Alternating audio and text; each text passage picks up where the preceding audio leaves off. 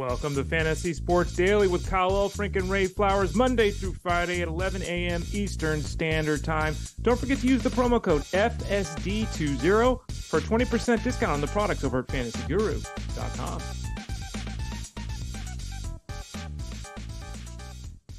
It is that time again, more specifically 11 a.m. Eastern time for Fantasy Sports Daily, powered by fantasyguru.com. A pleasure to have all of you on board. Kyle Elfrink on this side, Ray Flowers on that side. Today is a momentous day, January 25th, 2024, a day we're in the city of Los Angeles. It's not the Dodgers, it's not LeBron, it's not the Lakers. Hell, it's not even the Rams that are leading the sports pages. Ray, we never get to say this, but the Chargers are the big news in town in Los Angeles. Well, I guess they deserve it. It's a port in the storm, as they say, right? It's an opportunity for the Chargers to hopefully rise above the concerns and the issues they have dealt with recently. They've dealt with issues with the draft class, with the team, obviously with the coaching, losing all those close games. They think they might have solved that issue, I guess, Kyle. Jim Harbaugh making the move from Michigan to LA. We will discuss here on FSD. What else do we got for you? Football and baseball. That's what we've got for you. You see the Bolts snagging Harbaugh. We'll do a championship playoff weekend check-in. About the only news now is who's going to be in, who's going to be out. So we'll get you rundowns on critical guys like Deebo Samuel, Mark Andrews, even Isaiah Pacheco dealing with a bit of an issue. The guy on top of me over here on the images, Ray Flowers, is a stud in his one-and-done league. Ray is coming off of a massive weekend, but can he do it again this weekend? We'll give you some early thoughts on the one-and-done leagues that we've been talking about throughout the playoffs. We will continue our discussion of wide receivers this week. We will talk about the names that are headed into free agency, and there are some big ones. Now, remember, there are franchise tags that can be thrown, but some big decisions to be made, and maybe not as deep as the running back class, but certainly some guys at the top that could find some new homes in 2024 and beyond. Then we will sneak back into baseball. Obviously, we've been telling you about the 2024 Fantasy Baseball Draft Guide that Ray Flowers and the crew has put together. More coming your way on that, including today, where we will talk about the waste of time, I don't know, we'll let Ray tell us, of overall rankings, which people pretty well print in every single magazine, and they're all over the internet, but Ray hates them. We'll tell you why coming up. And we'll continue our breakdown of all things catchers, something that is unique to this catcher position, two catcher leagues. Which I don't even know, Ray. What do you think the percentage is of two catcher leagues anymore? You love polls. Have you run one lately? That's a great question that I didn't look into before the show started. I haven't run one this year. Let's quickly look. I would say, if I had to guess, I'd say probably less than 50%, just off the top of my head, because it's a third of leagues. It sounds like everyone kind of went away from that and just said, go to hell. Here we go. I ran a poll last year. Let's see what we got here. Oh, it's totally wrong on that, Kyle. I ran a poll last year in January, almost 23rd, almost a year ago exactly. That league had 0 catchers, 3% of leagues. So 3% of leagues just said, forget catchers. 2 catchers was 21%. 1 catcher was 76. Wow. I'm old school, Ray. I'm in 2 catcher leagues everywhere pretty well. That's kind of what I've pretty much everyone I'm in is a 2-catcher league too. Yeah. This year, though, you might want to be in a 2-catcher league. We'll discuss, but for the first time in a while, we're getting some depth at this position. It's kind of becoming like the tight end in the NFL. Starting to get some young guys who can actually do something besides call a game. They can actually win a game with their bat. So we'll break it down, kind of strategies and maybe the depth at the position as we get ready for 2024. As always, Ray Flowers, now is your 1 minute to tell us why we all need to jump on board with the Fantasy Guru Baseball Draft Guide. Because it's the best thing ever. Boom! Well, 2 seconds. Excellent. Yeah. Hey, let's go, Kyle. No, I mean, I think we do things a little differently at fantasyguru.com, which I'm proud of. We do it in football, and I think we try to do it in baseball too. And, you can find, as Kyle mentioned earlier this week, you can find, and they're coming out, the sleepers and busts and the targets and avoid stuff, the stuff you're used to. But we also try to do a little bit of a different angle on things. And right now we're doing a lot of reviewing. And what I like to do in the reviewing is not just say who hit these home runs or stole these bases or won these games last year. It's to look at the skills below that.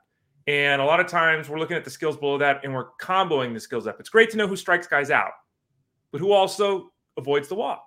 It's great to know who strikes guys out and avoids the walk, but who also gets grounders, right? So we try to put things together and start creating categories or buckets, if you will, of players to target, right? Because a lot of people say, well, Ray, I have got the rankings, but let's drill a little bit deeper. That's a lot of what we're doing right now. As we move forward here, we're going to get a lot more rankings updates, and we'll start to move into player profiles, which I know Kyle likes. And back in the day, I got a couple of awards on the shelf for that back in the day. But basically, 1,200, 1,500 words on single players, so a lot more deep diving. All of that from the preseason's included. If you move through the season, it's all included as well. So it's called the Draft Guide, but it's the entire 2024 Major League Baseball season that we cover. Use that promo code FSD20 to get you a discount on that. And as well, you get Discord access so you can ask questions. We can go back and forth. Any kind of podcasts or anything else we do there, you get as well. And then, of course, you have access to this show, whether or not you choose to subscribe to the baseball. I told you a minute, Ray. I know. Not a minute 40. I was about ready to start the Oscar music running in the background to tell you to. No, I kid. I tried to do it in 3 seconds and you gave me crap, so I figured I'm joking. People like to know more. They like to hear from Ray Flowers. Usually I'm the one eating up the time. We'll get to baseball in a bit. Let's start with football. Ray, let's start in L.A. Jim Harbaugh, now the second Harbaugh to be in the NFL. Again, obviously you saw him in San Francisco. He was successful in San Francisco. I guess there was a little bit of, disagreement between him and Trent Baalke. Was he the GM? I guess they didn't really see eye to eye. And so it was kind of a natural parting of ways. So they moved on. San Francisco's obviously done well. Jim Harbaugh's obviously done well. It's been about a decade since he's been in the NFL. And for our purposes, Ray, it's the fantasy impact. And the difficulty here is this Chargers team and Chargers franchise is in a real flux because they're probably moving on from Austin Eckler. They're probably moving on from a guy like Mike Williams.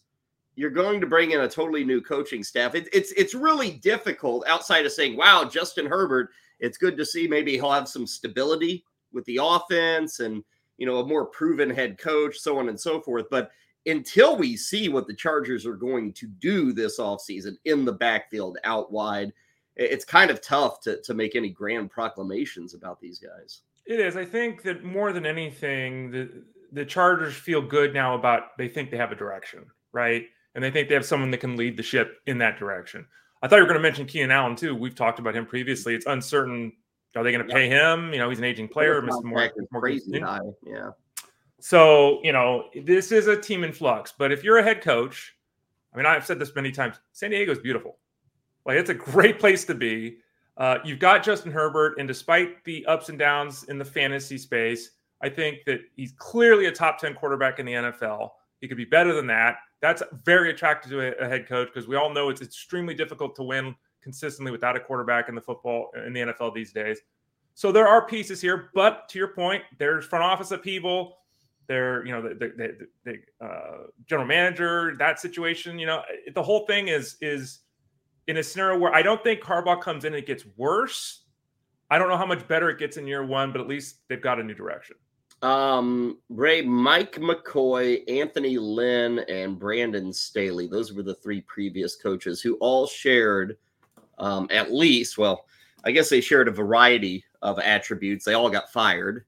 That's how it usually works. But also all three of those guys, McCoy, Lynn, and Staley, had never been a head coach before taking the job with the Chargers, whether in San Diego or Los Angeles.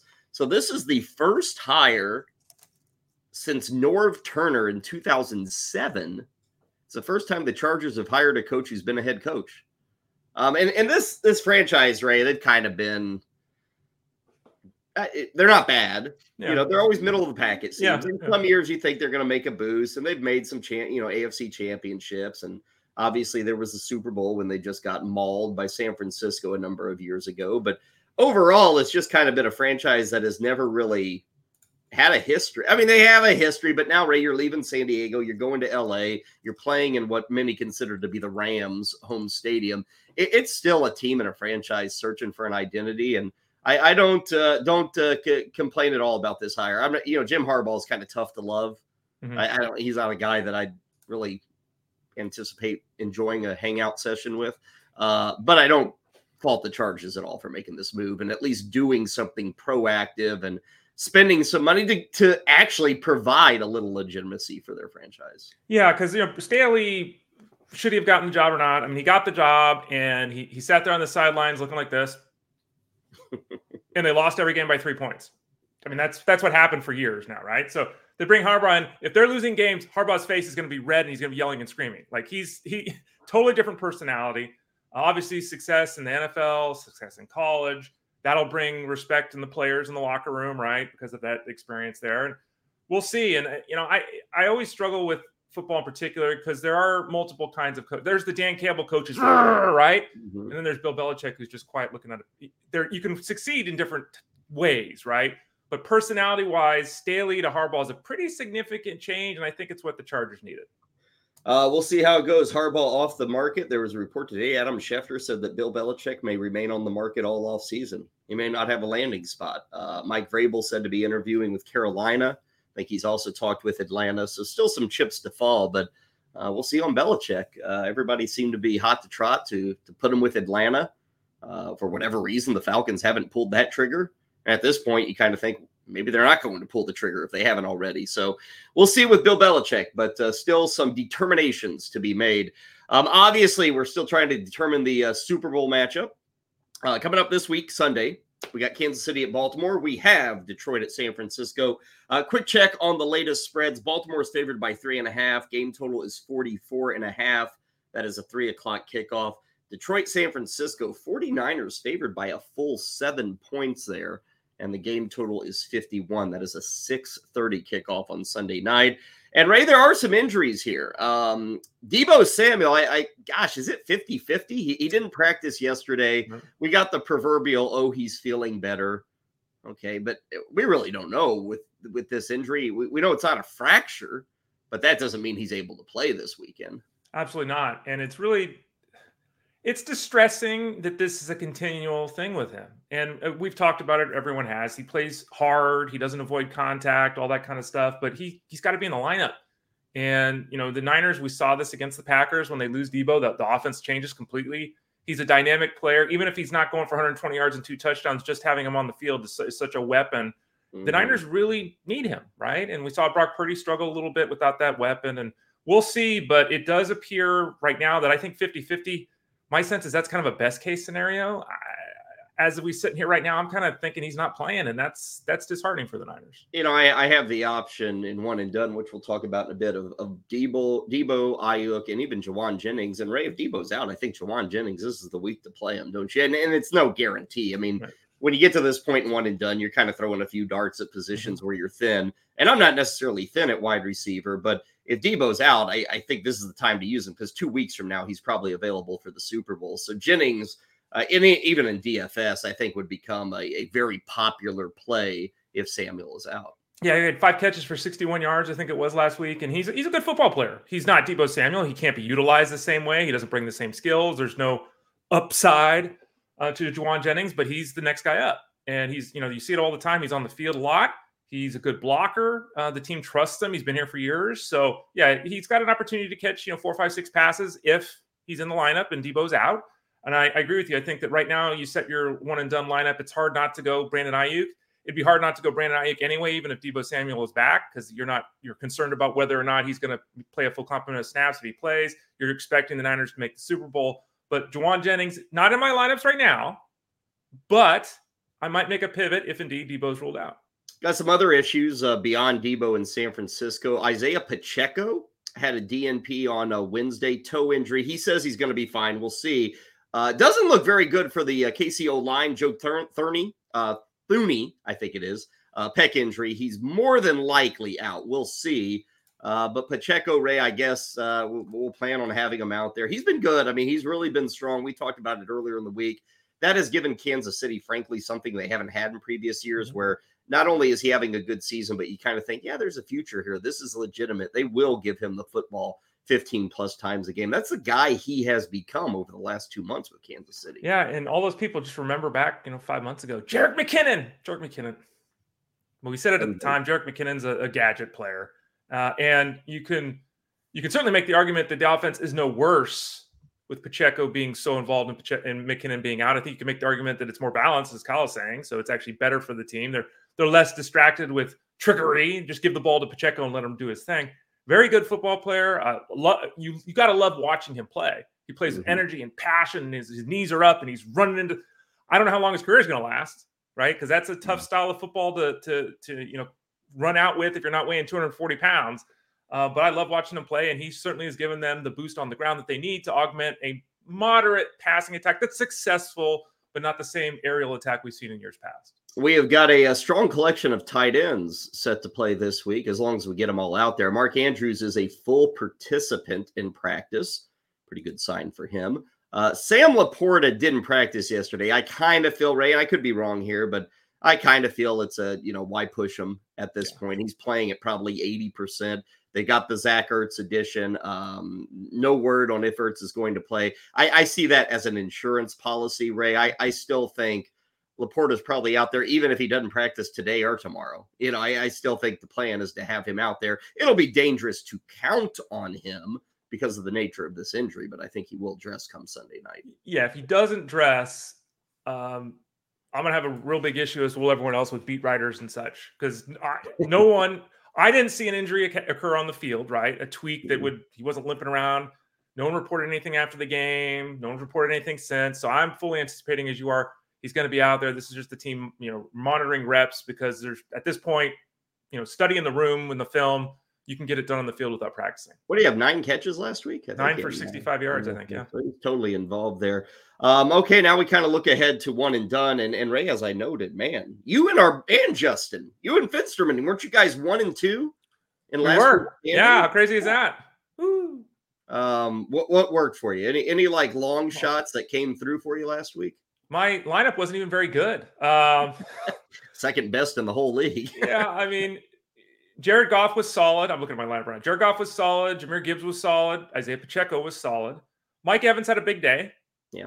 Jaden Reed, 8 points. Rashee Rice, big disappointment, 9 points there. I could have had a huge game. Amon-Ra St. Brown had a good game. Travis Kelce had a couple of touchdowns. And then Chase McLaughlin and the Ravens. Yeah. So I think I'm assuming that number one, I had a really good score last week relative to everyone else, because some people, the wins and losses didn't go the way they expected on their brackets. Yeah. I'm also expecting it this week. A lot of people are going to have a lot of big weapons to utilize. So, I don't know where I'm going to end up in this thing. Good week last week. Good positioning overall, but there's some concerns moving forward. Yeah, mine was rough. Even my guys who did best for like average performances, like I got 20.1 from Jared Goff, which is fine. But, in something like this, you're looking to hit the quarterback when he gets 30 points. So I came up short there with Goff, and I pulled the trigger on David Montgomery. He didn't do a thing in that game against Tampa. I had to go Dontavian Wicks. That was a big goose egg. So it was rough. And really the first 2 weeks have been bad for me. I'm near the bottom. Ray is up near the top. I'm near the bottom, and we got probably, 50 teams or so sitting in this league. Now, I was looking at building my team for this week, Ray, and I don't know about you, but my running backs are terrible. Well, I think I am running out of, I got nothing to really turn to. I do have McCaffrey, and I might use him this week just because I look at my lineup and it's so freaking bad. Unless I'd love to have McCaffrey, but I need points, man. And so I might have to just take the chance and not save McCaffrey for the Super Bowl and just go full throttle this week against Detroit. Yeah, looking at this, I mean, I'm leaning toward playing Gus Edwards, because if the Ravens make it, I'll still have Justice Hill. See, I'm going to play Hill and save Edwards. See, that's kind of where we're at, right? Because I agree with you. I have McCaffrey too. And I sat there and I submitted a lineup, then I backed out and submitted it again. Like I'm in the same spot, because it's like, even if the Niners lose, if McCaffrey doesn't get hurt, I mean, what's a bad game? 18 points? Like and how many of these running backs left can you look at and say a good game is 18 points, right? So it's really tough not to play McCaffrey, even if that means you go to the Super Bowl and it's Kyle Juszczyk. I mean, it's like, you can't miss out on the 30 points McCaffrey can score, right? So do you play it this week and get it? Do you hold off, and then if they don't make the Super Bowl, if they lose this week, you get Juszczyk this week and then a 0 next week? Yeah, I'm leaning toward playing them, but it's a tough call. My tight ends, I actually went 2 tight ends this week. I have all 4 of them available. And what I'm going to do, I I'm kind of splitting the baby here. It's a little dangerous because you always want to make sure you have something for the Super Bowl. And the way I've got it set up now, I've got Kelsey and Laporta, which if you had Detroit versus Kansas City in the Super Bowl, I no longer have a tight end. Not a good one, at least. I'm throwing out Noah Gray or whatever it may be. So I'm kind of going heavy there. My receivers are thin. For his bet, you would think, Ray, my team would have a lot more available with how weak they have performed. I've just chosen the wrong guys on the wrong weeks. You got any other issues? I'm actually rolling with a lot of San Francisco this week because I just think their matchup against Detroit is one that is more conducive to points than their matchup would be against Kansas City or against Baltimore. So, I still like San Francisco to kind of win this thing overall, but I'm using them up in the NFC Championship and not really saving them for the Super Bowl. Yeah, I think I'm looking at the Niners as the team that's going to merge in the game as well. I'm playing Brock Purdy like on every team. Mm-hmm. I have 3 playoff teams in the one and done. I'm playing Brock Purdy because, and this is the plus and the minus of the one and done, that gets me both AFC quarterbacks next week. Yeah, so I got the same thing. Yeah, so I'm guaranteed of having a quarterback next week, but that means Mahomes or Lamar Jackson's on the bench. And I never play him, which is right. But that's where I'm at, right? And so I think that a lot of these decisions for me they're made for you, right? Because it's like you're looking at this week with an eye toward next week. And so I mean, my current lineup has Ayuk, McCaffrey, and Brock Purdy in it because that's just the way I'm looking at I can save all the AFC guys. I already used Amon-Ra St. Brown. I already used Laporta, so I've had to work it out that I'm playing a lot of Lions that I have left and Niners, even though they may not necessarily be the best options this week. Yeah, I might be rolling Jawan Jennings. I might have 5 49ers when it's all said and done. And I still have Debo available, and I just said, hey, if Debo's out, I'm going Jennings. If Debo's in, I don't know if I'm going his direction. It'd be tough. I just think that's too iffy to count on him for a full 4 quarters. Anyway, that's kind of some one-and-done thoughts. If you've got questions, playoff leagues, one-and-done, let us know in the chat room. Tomorrow we'll do some DFS on the show. We'll also preview these 2 games. Now, before we leave playoff fantasy football, David in the chat room brings up something, and I had not even heard of this until about, 35, 40 minutes ago. But and Ray, I can't say that I nor you know much more about this than what is publicly known, but David brings up the NFFC and their playoffs, which for a number of years has been a place for people to go. The National Fantasy Football Championship, been going for over 2 decades. People play season long. They do best ball. They obviously play in the playoffs. And what David was referencing is, Ray, it turns out over the weekend, and I think it may have even been the weekend before too, we had 2 instances where in a particular league, in a money league, when I think the winner gets like $200K, something like that, maybe it's $20K, but a league with serious money on the line, it was discovered that after roster lock, somebody went in from the NFFC, and the NFFC admits this is not people wondering about. They have now come out and said, yeah, it happened. We fired the guy. Where one of their employees, Ray, switched the lineups for a competitor, for one of their participants in the tournament. And luckily, somebody caught it. Mm-hmm. Somebody in the league, they had a time-stamped move that said, hey, this occurred after roster lock, and a quick investigation in the NFFC has fired the guy. Now, again, no money was awarded until the end of the playoffs, so there isn't any money that has been lost. But, Ray, what has been lost, and this is maybe more important than the money, is trust. And it's for people in the NFFC, Ray, we've known those guys for decades. Mm-hmm. And I have no doubts about the integrity of a guy like Greg Ambrosius, Tom Kessenich. I do not know, maybe Ray does, I don't know. I don't know who had this issue or who did this and who got fired, and longtime employee that did this. But, Ray, it's the trust factor. Mm-hmm. And that's what's been lost when this news come out. Whether anybody else knew, whether it's happened once or whether it's happened 10 times or 20 times, who knows? But this time the person got caught, and now everybody's kind of wondering, well, hell, what happened in 2015? What happened in 2018? And it throws everybody into kind of a tizzy, wondering what's right and what's wrong here. Yeah, and you said it too. I don't know if it's been 2 decades I've known Greg and Tom, but it's pretty close. Mm-hmm. And I actually worked for the NFBC for a while when we were all at Fanball. This is back 2010. This is, I think, right before Kyle came on. So I've worked with them. I've had meals with them. I've drank with them till 4 a.m. Like, these are good guys, and so I don't have concerns about them. But this is a tricky situation because this is not you're angry at your cousin and you kick him out of the league next year. This is for, like you're saying, serious money. So it's unfortunate it happened. I know that they'll obviously, from knowing them, put further safeguards in place to avoid this being an issue moving forward. They fired the guy. I know that doesn't change what happened. Money wasn't paid out on this instance, to your point, right? Because it's for the entire playoffs. So they were able to switch things back to the way they should be. But it's just, it's a stain on the industry, and we don't need it. We just don't need it. And, there's already, and Jeff and I in particular have been fighting this battle for a while now, and everyone told us we were crazy.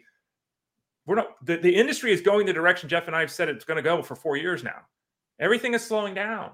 People are betting more. They're leaving. They're aging out of the system. That they're not being replaced as much by younger kids. Like, this is a problem. And when one of the stalwart spaces, because you and I get asked this question all the time, I'm going to play for money. Where do I go? NFBC, NFFC. That's what I always tell people. Have for years. Yep. And I would still tell them that today, tomorrow. Like, I still believe in Tom and Greg, but this is something that they're going to have to work through because it's a messy situation, Kyle. I brought it. There was a moment with, and I can't remember, it was DraftKings or FanDuel about half a decade ago, and they were starting to take off, and there was an issue with somebody having access after the fact, somebody that was employed by those providers. And, it was a scandal. And, that's a little more on the SEC side of things. People, that gets the feds involved with gambling. This isn't considered gambling, but who knows where it may lead. But, it was taken care of. The person was let go. Obviously, people still wager and play at DraftKings and FanDuel. Maybe you feel like there's a little more power behind the name because it is a regulated industry. Is this industry regulated? It's really not. I mean, it just isn't in the fantasy universe. These started as, and they're not this way anymore, but they kind of started in the early days of the internet with kind of some mom and pop organizations, and they've grown into bigger and better things and acquisitions and all that. But it is something, Ray, that just brings up the question of, because this is how life is. Outside of someone who commits murder, usually if you're caught doing something, it's probably not the first time you ever did it.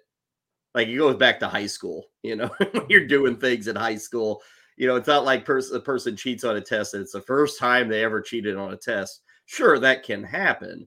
But so often with things of this nature are serious breaches of trust. You're kind of lucky when you catch it.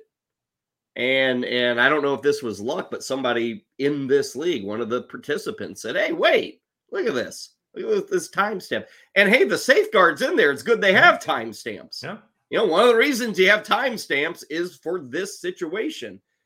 So it's good that was put in place and it was caught, but it wasn't caught by the company. It was caught by just a random person who was playing the game and kind of noticed it. So, I mean, they fired the guy. I know that Greg, you sit in their chat boards or whatever in their chat. Greg has a lot of explanations, so I'm sure people can dig it up. But David wanted to bring that up here, and so we didn't want to ignore it. It's not a great thing to talk about, and I hate talking about it with Tom and Greg and guys that I know. But hey, that's what we're paid to do, is to talk about the industry and to talk about what we think and the news that is out there. And that is certainly some big news that is out there today. So we will see what happens, and we'll see if any other fallout occurs. I guarantee you, Ray, people are looking at previous years now to see if there was anything fishy. And I'm sure the people at the NFFC are doing that as well. Absolutely. Yeah. And like you said, they had safeguards in place. Too bad it wasn't a little stronger. But again, like you said before the show, when we were discussing this, someone has to have access to stuff. I mean, someone does. And,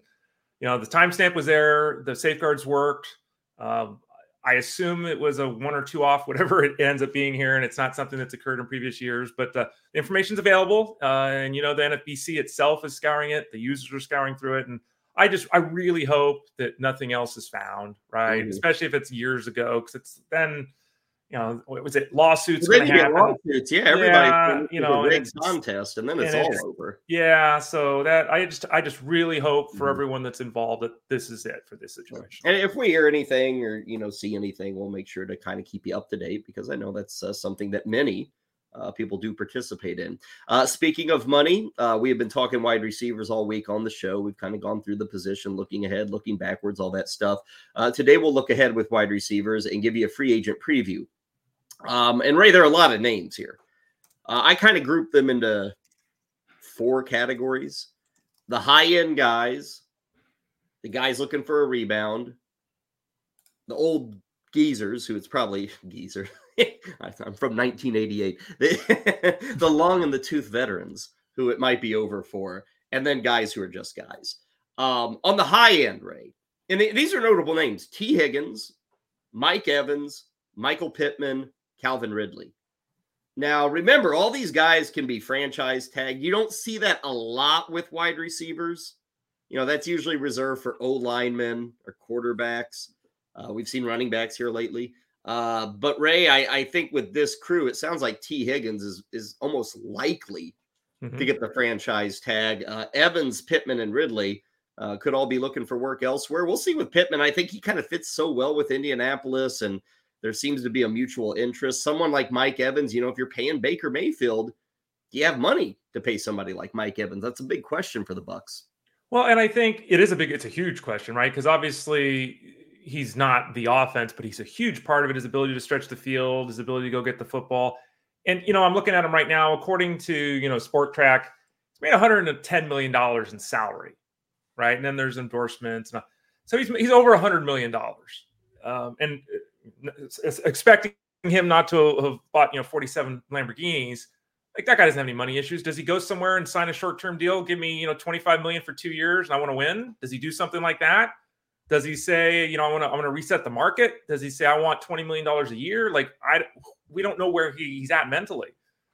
So his situation will be one to follow. He's had success. He's potentially making the Hall of Fame. He's made all this money. Is it win time now? Is he comfortable in Tampa? Does his family and friends, all those things play into the decisions that have to be made here. But I think he could move. And I agree with you on the Pittman case. Why would Pittman leave? I mean, who knows, right? But that seems a situation where he'd be much more likely to stay than Evans, who could fly the coop, as they say. I was reading up on Ridley's situation, Ray. Remember, he was traded from Atlanta to Jacksonville. And part of that trade was that if Jacksonville re-signed Calvin Ridley, he stayed on beyond 2023, that what had been maybe like a fourth round pick or something would become a second round pick. So Jacksonville would in effect be committing to Calvin Ridley and all the money that entails, but also they'd be giving up a second rounder instead of a lower rounder. Now, I don't know how much of a factor that is in the decision, but and if he signs elsewhere, nobody cares about the picks, it's who cares. But of those guys, Ray, let's say, and this may be silly to say, but let's say they would all cost you. You get any one of them for $15 million. Who would you want? Higgins, Evans, Pittman, or Ridley? I'm going to use the if, which is impossible. If Higgins was healthy, given his skills and his age, I'd probably go Higgins. But I don't know. Evans. Yeah, you go Evans? Maybe I should have couched this just for next year, because I kind of assume you can cut guys, you can dump guys, Right. I'd still be Evans next year. He'd be the guy I'd one of this crew. Because there's a 5-year difference, which is significant, right? But if you're talking 2024, I would go with Mike Evans as well. Yeah, I mean, there's just been no fade. Guys just really hasn't. Strong. It's impressive. Now the rebound guys, and it's kind of funny. Maybe I'm giving more credit than these guys deserve, but Ray, how perfect is it that both Gabe Davis and Mike Williams are free agents this year? It's like two of the most frustrating dudes to ever own. Noah Brown is a free agent this year. He had a couple of huge efforts that got people excited about him. And Marquise Brown is a free agent. And Ray, he's just kind of faded, hasn't he? Not that he's been bad, but for a variety of reasons, I think he's just been a dude lately. It's like, no, he's not terrible. He's better than DJ Chark or whatever, but it's like Marquise Brown has never reached that potential that so many expected him to reach. Yeah, and I mean, not to be, but he's 5'1", 104 pounds. He's tiny. And, Greg Dortch on his own team, when given an opportunity, actually outproduces what Marquise Brown does most weeks, right? So I think Brown is an excellent complementary receiver. If he's your wide receiver 1, you're done.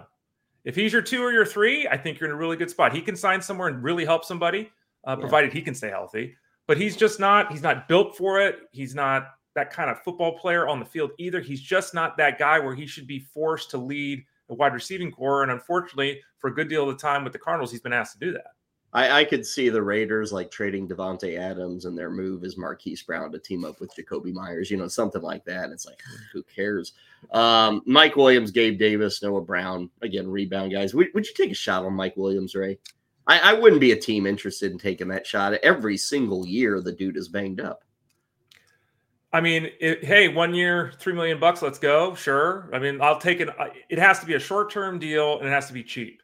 And we say, hey, Mike, you kill it this year. You give us a 10 touchdowns, catch 75 passes. Next year, you're getting 4 years, and you're getting $80 million. So it's your call. I might have exaggerated a little bit. But you can't give this guy any money. You can't. He is a tremendous football player, but he just cannot stay on the field. Old guys, Mike Thomas, OBJ, good luck to those guys. I wouldn't have signed either of them this year, but hey, both guys got contracts. I guess they'll land somewhere. Guys who are just guys, Curtis Samuel, DJ Chark, Josh Reynolds, Tyler Boyd. That's another reason Higgins, Ray, would maybe get that tag, is Tyler Boyd probably moving on. I don't think Cincinnati has no room to keep a guy like Tyler Boyd.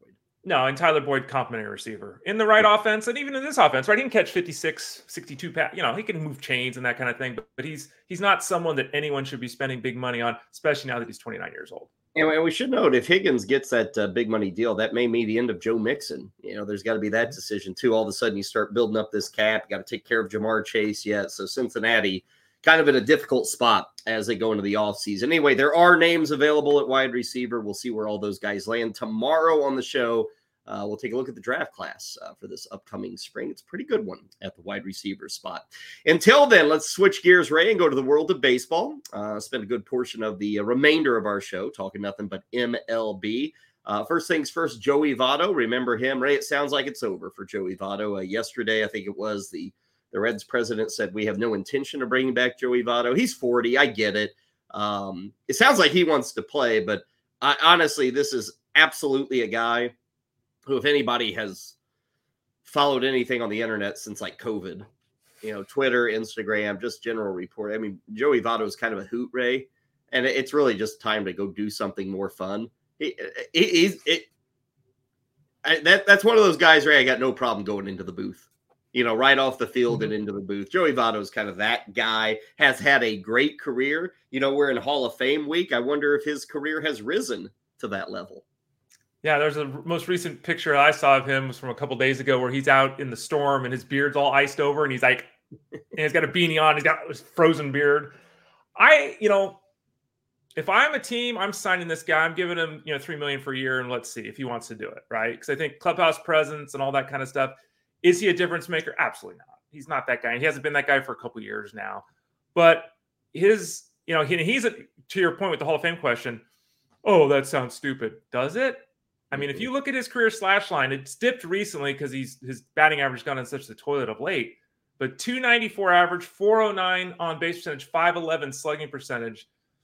I mean, he almost has the holy trinity of 300, 400, 500. Right? Yeah, I mean, Ray, at OPS over 900. That's for as long as he's done it. Yeah, I don't know how you can put Adrian Beltre in at 97% certainty. And you can't tell me Joey Votto is at 75% certainty? Well, I think a guy that just went in, I would pivot from Adrian Beltre. I would go Joe Mauer. Like Joe Mauer made it, and Joe Mauer and Votto in certain respects are similar in the sense that they were great players. They were all-stars. Both of them had a little less power than was ideal. I know Votto had some seasons, but that was a big check against him for a while. He doesn't have enough power. Both guys were accused of being too patient at times, right?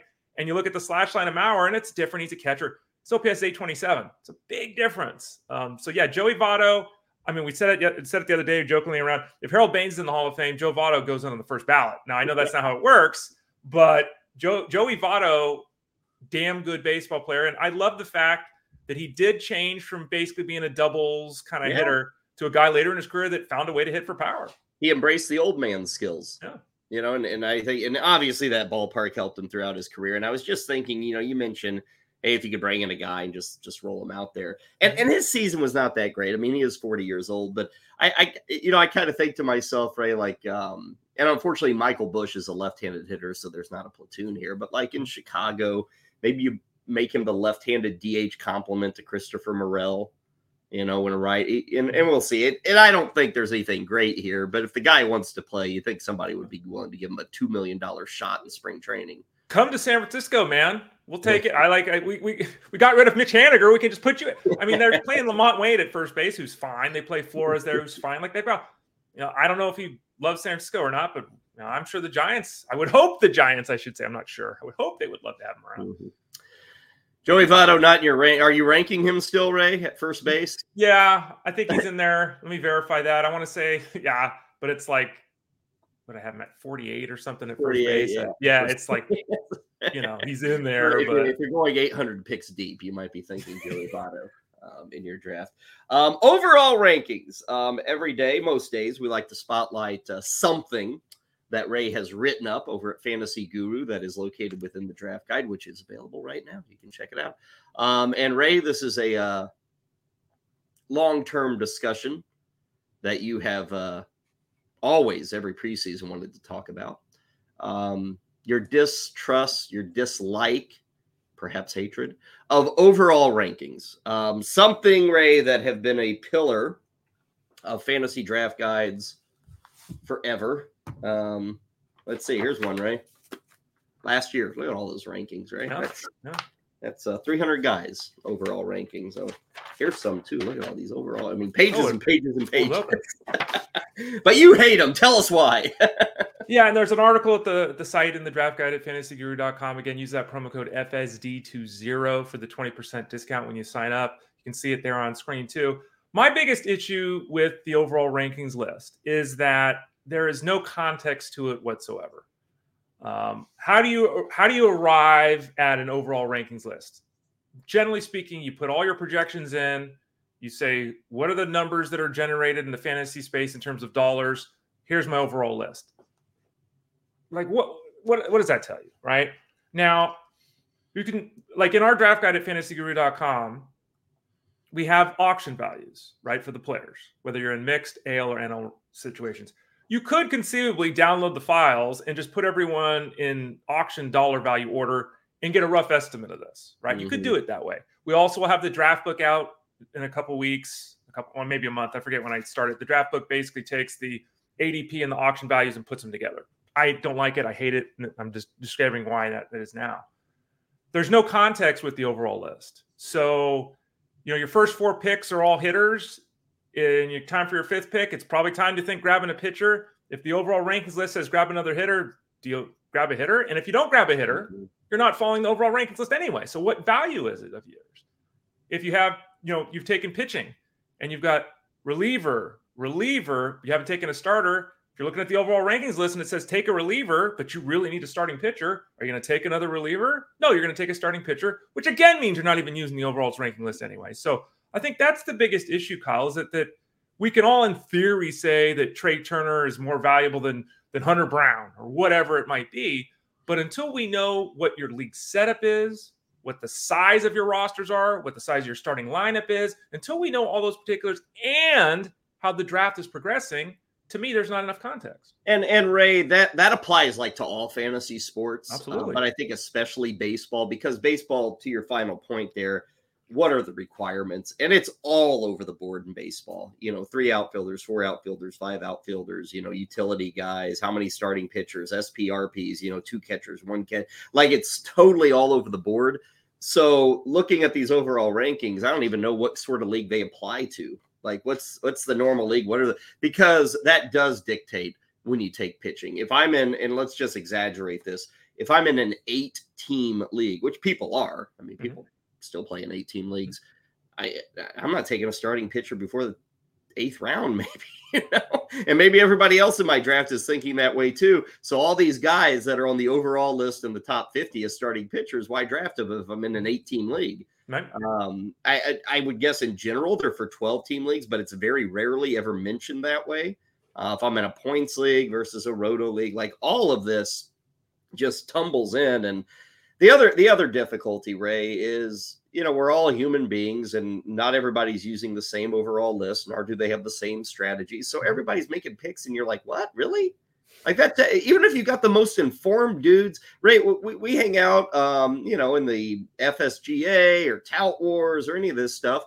There are always surprises. Sure. There are people, you're in an auction league and every single book you've ever looked at the year of says, no, Shohei Ohtani is worth $42. Mm-hmm. And he goes for $58. It's like those things happen in every draft room and every auction room out there. And it just blows up the whole thing. So important in baseball, Ray, in these drafts is you have to be able to think on your feet and adjust based off what that room is telling you and based off of where guys are going. And an overall rankings list does not allow that. It locks you in and would leave you lost.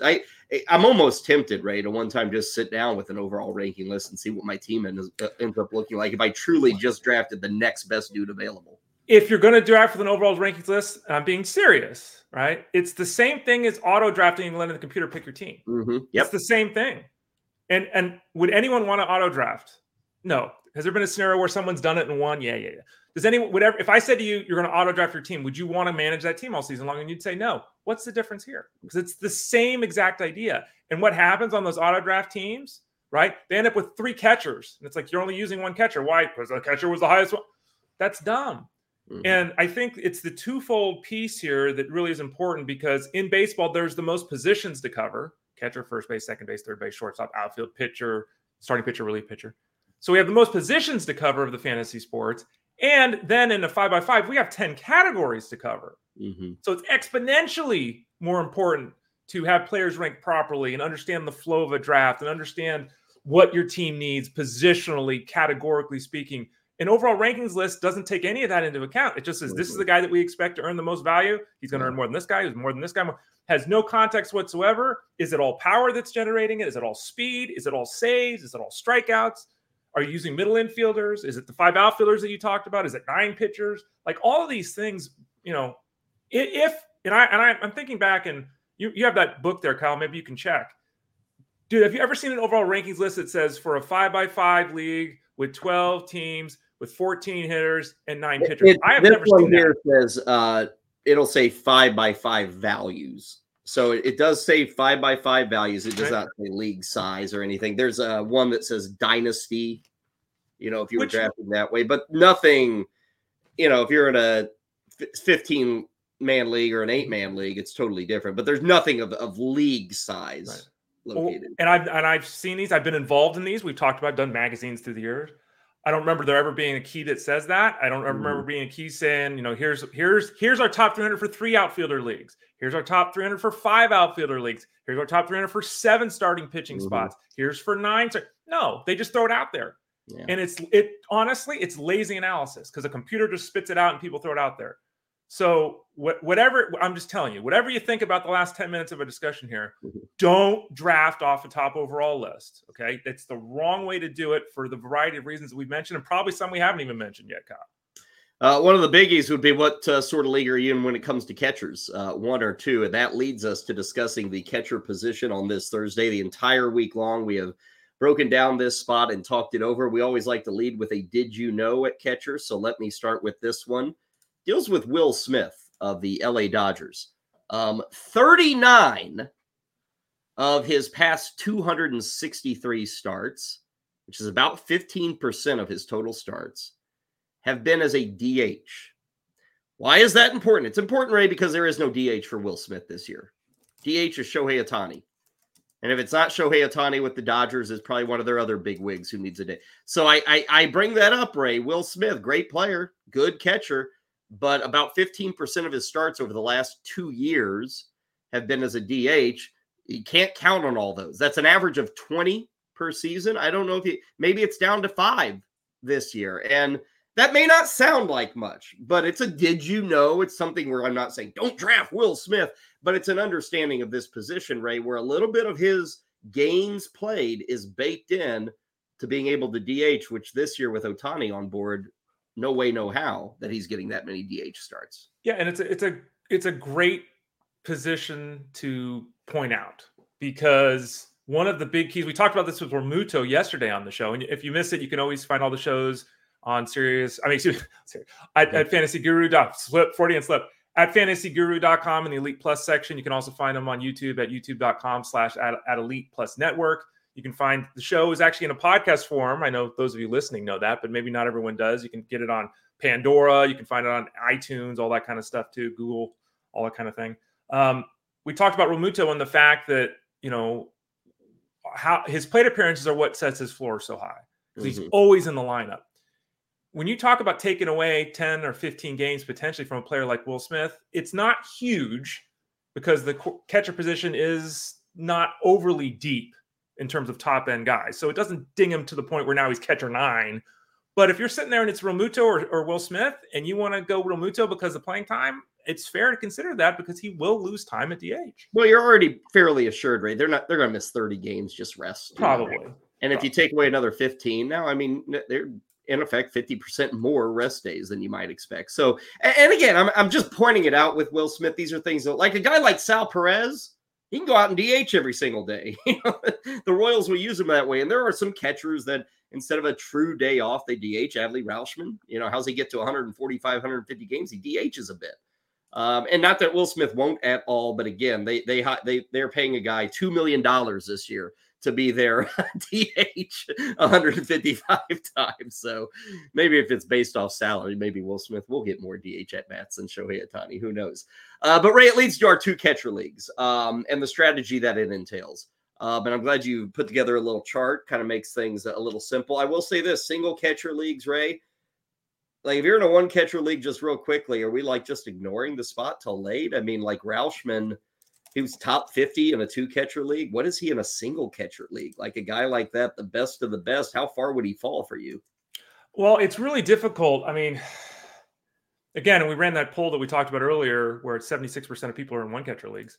The ranking, and by the way, the rankings at fantasyguru.com, and it says this at the top, are predicated on 2 catcher leagues. I think it's really tough to me. And I think you're in the same position, Kyle, that both of us have never really been about, I'm taking the first, second, third catcher off the board kind of thing. Like that's just not the way we want to build a team, whether it's a 1 catcher or 2 catcher league. I think over the years, we've done a lot of labor drafts together. And there's always someone in those AL and NL only leagues that doubles up on catchers. They get 2 of the top, and that's in the only league. I think you can have a little bit more power there than you would in a mixed league by doing that. But, there's a significant difference if it's a 1 or 2 catcher league in the value of a player. But in both scenarios, am I going to be the guy that grabs Rauschman or grabs Realmuto? I'm probably just not. Yeah, I think in a 1 catcher league, like Rauschman falls to 75 or 80. I mean, I just wouldn't be in. And the position, we'll talk about this a little deeper than it has been in the past. So you can get better catcher ones as the 9th and 10th dude off the board. Take us through this page you put together, Ray, for the 2 catcher setup. Kind of run us through the bullet points you've got there. Yeah, and I think that this is very simplified, but here it is. The idea, if you're in a 2 catcher league, what kind of player do you want to target at the position? Because they're basically 2 buckets, and it's not ideal, but it's generic. There's the power hitting catchers, and there's the guys that give you a bit of batting average, right? There's very few guys that do it all, which is why guys like Rauschman or Contreras are so attractive because they have the ability to do both. It's kind of one or the other. And a lot of the decision that you make, especially as you get later in the draft, where you're saying to yourself, do I go Tyler Stevenson, who we talked about earlier in the week? Do I go for him and try to get batting average, or do I get Danny Jansen and go for power? The decision you make there is based upon how your team is constructed, which again goes back to the first topic we just had. So kind of making that decision, understanding that some of the catchers you take late can actually hurt your team. Batting 219 with 12 home runs is actually going to hurt your team. So factor that in. You mentioned this yourself in the Will Smith comment, the role of playing time. How many of these catchers are looking at catching 120 games? How many of them are looking at seeing 15, 20 games out of the DH spot? Figure that out. That's very important because a lot of these catchers, Ryan Jeffers last year was terrific, but he just kept sharing time with Christian Javier. He didn't separate himself playing time wise. The batting order position, a guy like Will Smith's in a power spot in a great lineup, then you might see Ryan Jeffers hitting 8 for the Twins.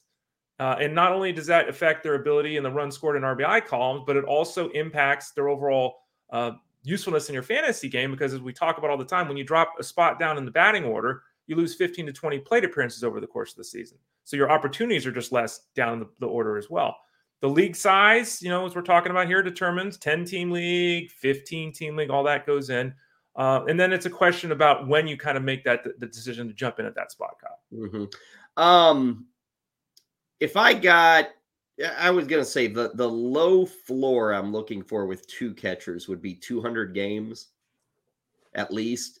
And I'd aim for 220 between my two catchers. Does that sound about right to you? Or would you give it a, because that's what to me, it really comes down to, Ray, is very few of these guys have superstar abilities. Right.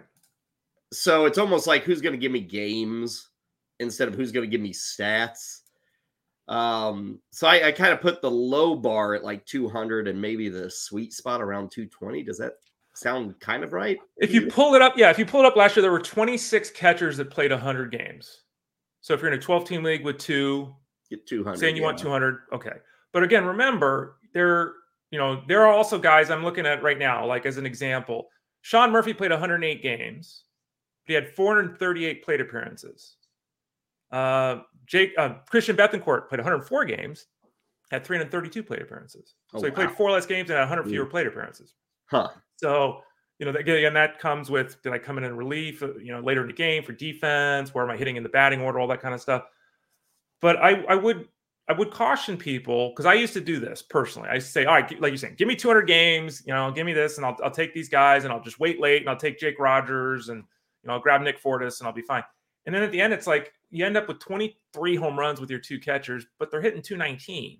Mm-hmm. And then you look at the batting average category, and it's like, well, dang it, if my team hit 2 points higher this year, I would have gained 3 points in the batting average category. So I think there's a fine line with saying, I just want playing time versus I need to pay really close attention to the players themselves, because some of these catchers play a lot, and it oftentimes has to do with their defense and not necessarily their bat.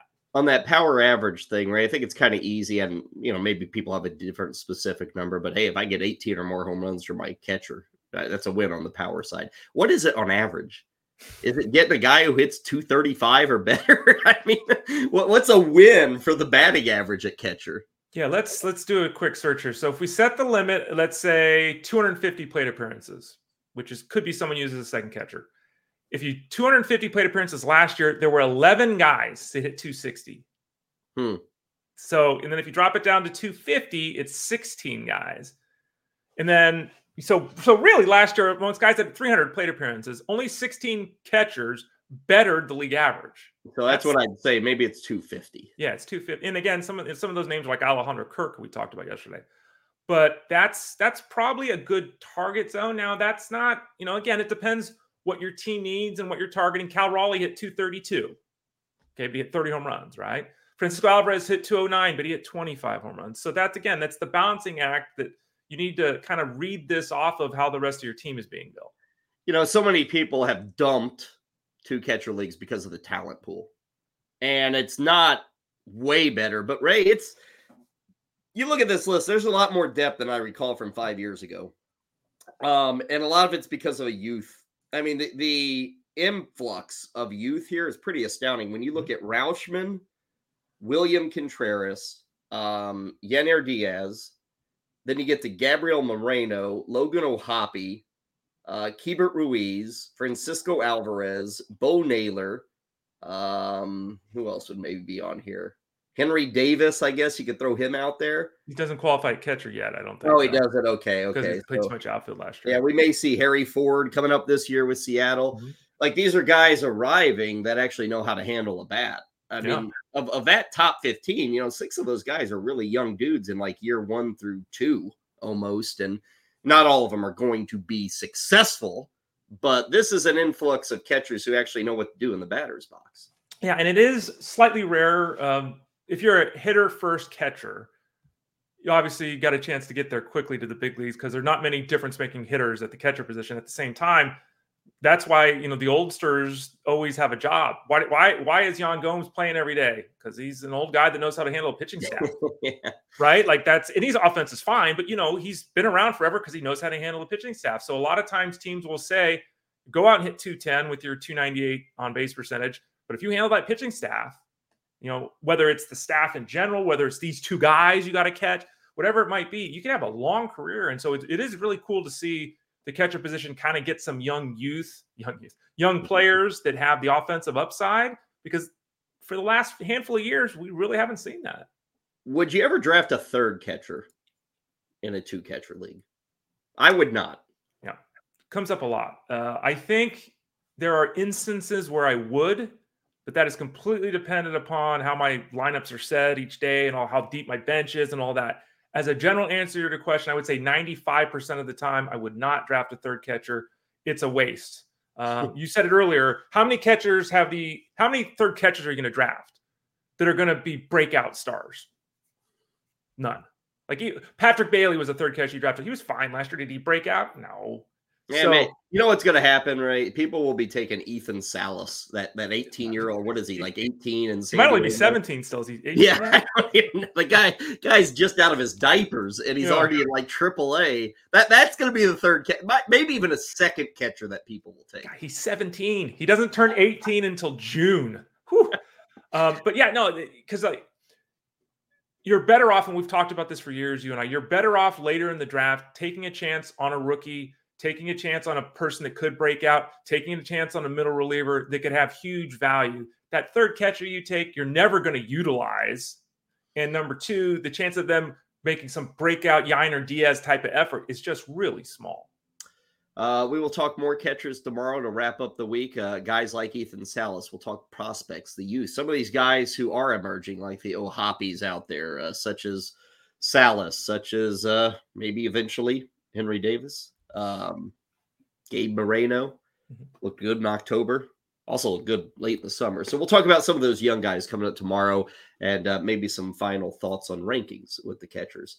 That will take us to the end of today's proceedings. A fun one. A lot of good stuff.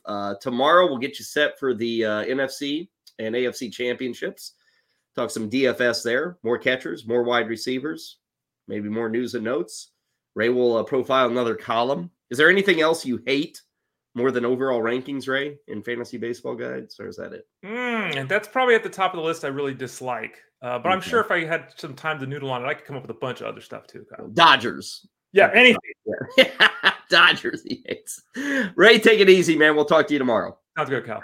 Great to have everybody in the chat room. Appreciate you on X, YouTube, Facebook, podcast, wherever you're finding us. Back tomorrow, 11 a.m. Eastern. Kyle Elfrink, Ray Flowers. It is Fantasy Sports Daily, powered by FantasyGuru.com.